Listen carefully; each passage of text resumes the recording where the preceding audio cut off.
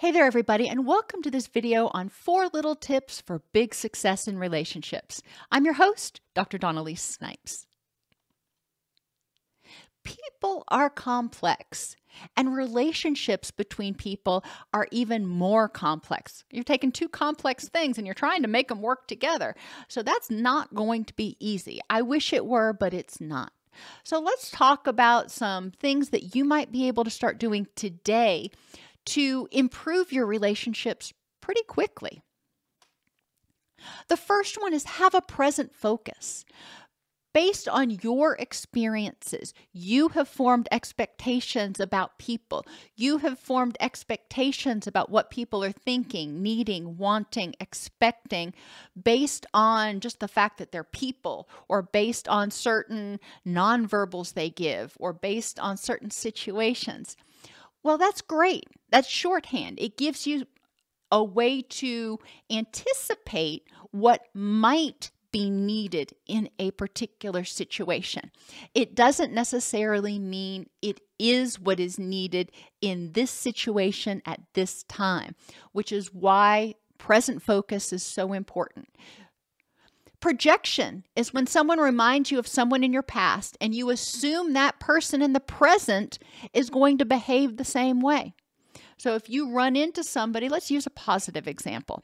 You run into somebody that reminds you of your first love.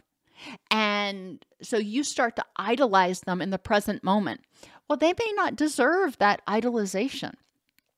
So it's important to really look at the present moment and think, okay, well, this person might end up being just as wonderful as that person, but I don't know that. In the present moment, I need to take my expectations and use those to inform my decisions, but I also need to take in information from the present, from what's going on with this person at this time to figure out if I'm accurate. When you start to have a reaction to someone or they to you, it's important to check the facts in context. What is similar about this situation or about this person to my prior experiences? What is different about this situation and about this person to my prior experiences? Chances are no 2 situations are going to be exactly the same. And how are you similar to the person you were in those prior situations? And how are you different than the person you were in those prior situations? So it's important to recognize that change is constant. Change is inevitable. You are different. There may be some similarities. They may be different, but there may be some similarities. So it's important to really get all the facts to get this nice 3-dimensional picture. It's important to respect that everybody has a past. You have a past that formed your expectations. Your friends, your significant others, everybody has a past that formed their expectations. So we're going to have reactions to people, initial reactions to people that are based on our past because we have no data to work with. We gather data as we get to know them in the present. We need to respect that people's reactions may have been very valid in the past. So when somebody gave you a particular look, or if you were in a relationship with somebody and they came home and they were drunk and they used to be an angry drunk. Okay.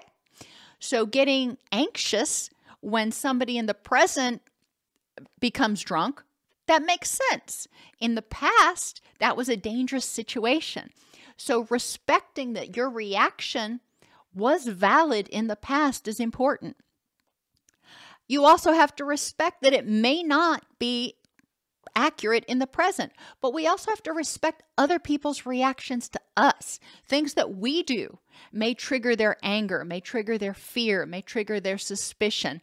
And that may be because of their prior experiences. And we have to respect that and recognize, hey, I just did something that triggered something in you that made you feel unsafe. I didn't mean to do that.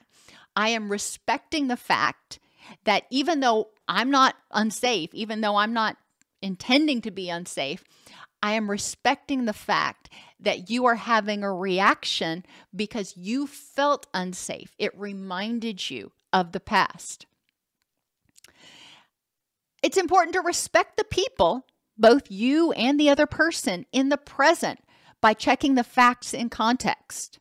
Don't hold them responsible for somebody else's mistakes. Okay, I'm feeling anxious, or I'm getting suspicious that you are going to abandon me, that you're going to hurt me in some way. All right, I respect and I recognize that reaction, but I also respect you, and I'm going to say, all right, I don't know if you intend me harm. In the past, similar situations been really no good. I'm going to respect you and not automatically hold you responsible or expect that you're going to do the wrong thing. Respect the other person by helping them understand, to the extent needed, your reaction.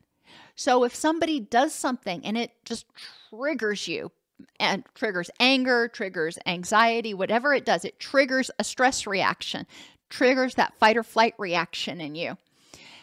It's very helpful to let them know, to help them understand, to the extent needed, what's going on. They don't need all the nitty-gritty details, especially, if you're just in a casual relationship.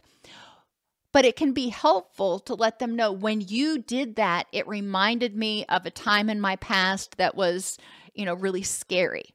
Or it triggered I got angry for a minute because it reminded me of something in my past. That can help them understand your reaction and be more sensitive to it. If they understand, if they make this look or do this thing, it triggers a stress reaction, then they're likely not going to want to do that again. They're going to say, oh, I'm sorry. What can I do differently? How can I help you feel safe? Help us continue to make practical tools available to everybody by supporting the channel. You can donate any amount at DocSnipes.com/donate or at Cash App DocSnipes.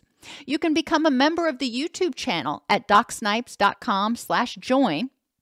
Or you can purchase a super thanks on any of the videos that are particularly helpful. Or if you happen to need continuing education, you can get it at allceus.com. So the next tip is to be temperamental. I know, right?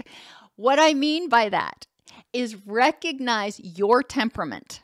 Recognize and respect their temperament. Two people who have very different temperaments can do very well in relationships if you respect each other's differences and you synergize instead of trying to force them to be like you. You don't necessarily both want the same thing. Okay, well, how can we mutually be happy? How can we communicate so we both feel respected? Extroverts, for example, generally like to be around people, like to draw energy from being around people, where introverts find it really exhausting to be around large groups of people. So what happens when an extrovert and an introvert get in a relationship together? They can't do anything together? No, that's not true, but they need to be sensitive. If you're an extrovert, maybe you do more things, by yourself. Or when you do go out, you minimize the time. Instead of going out for 8 hours, you go to a party for an hour. There are a lot of different ways you can compromise, but respecting each person's temperamental preferences is so important to making the relationship work. Judgers, for example, are highly structured. Perceivers are highly spontaneous.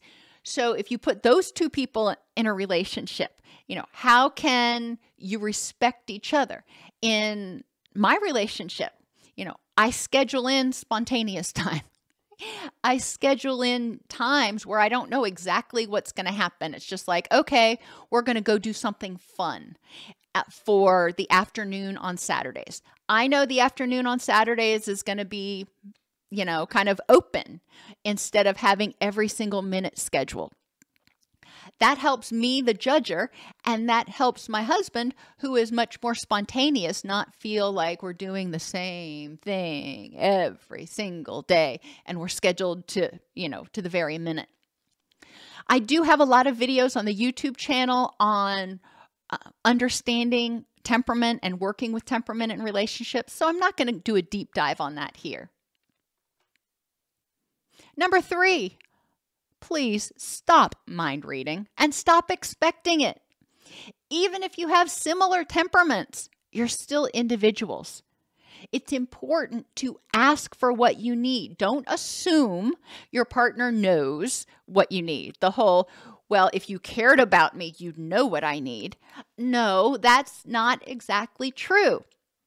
It's important to ask for what you need. That's not a sign of weakness. If your partner can't read your mind, it's not a sign that they don't care. It's a sign that they're not able to read your mind. So ask for it.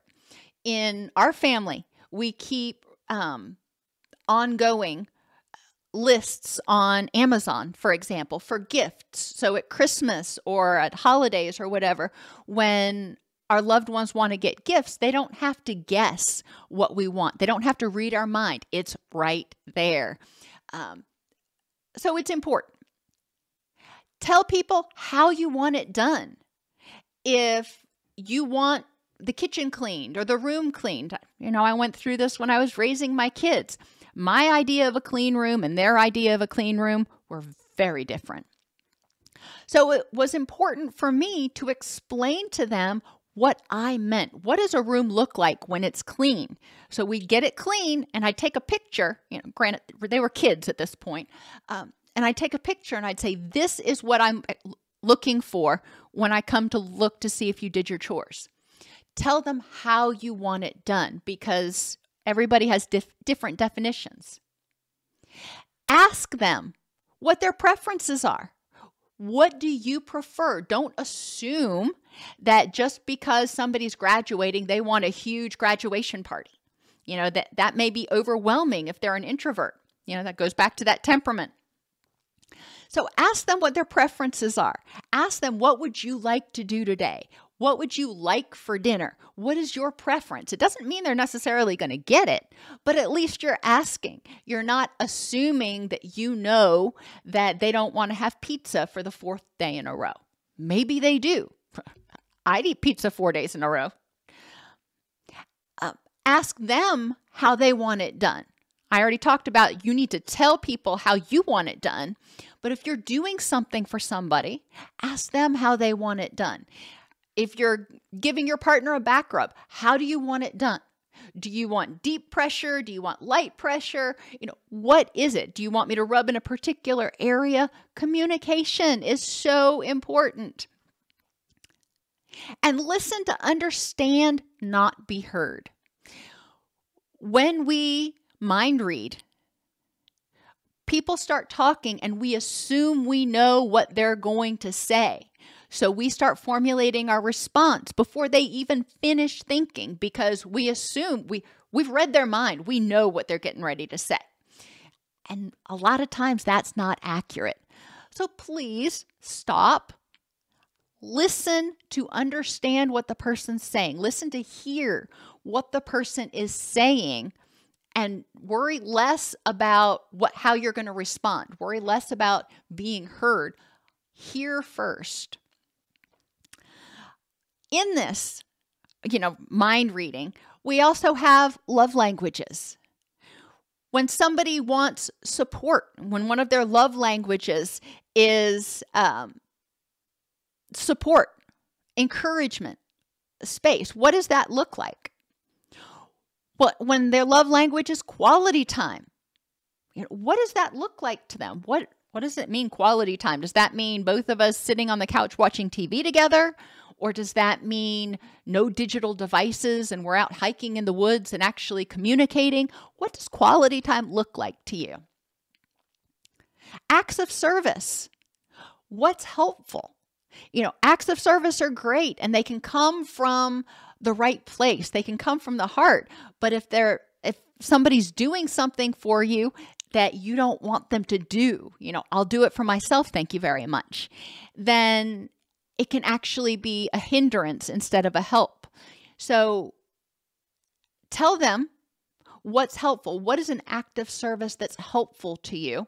And if they're doing something trying to be helpful, but you don't want them to do it, it's important to tell them that, because again, they may be trying to do it from the right place.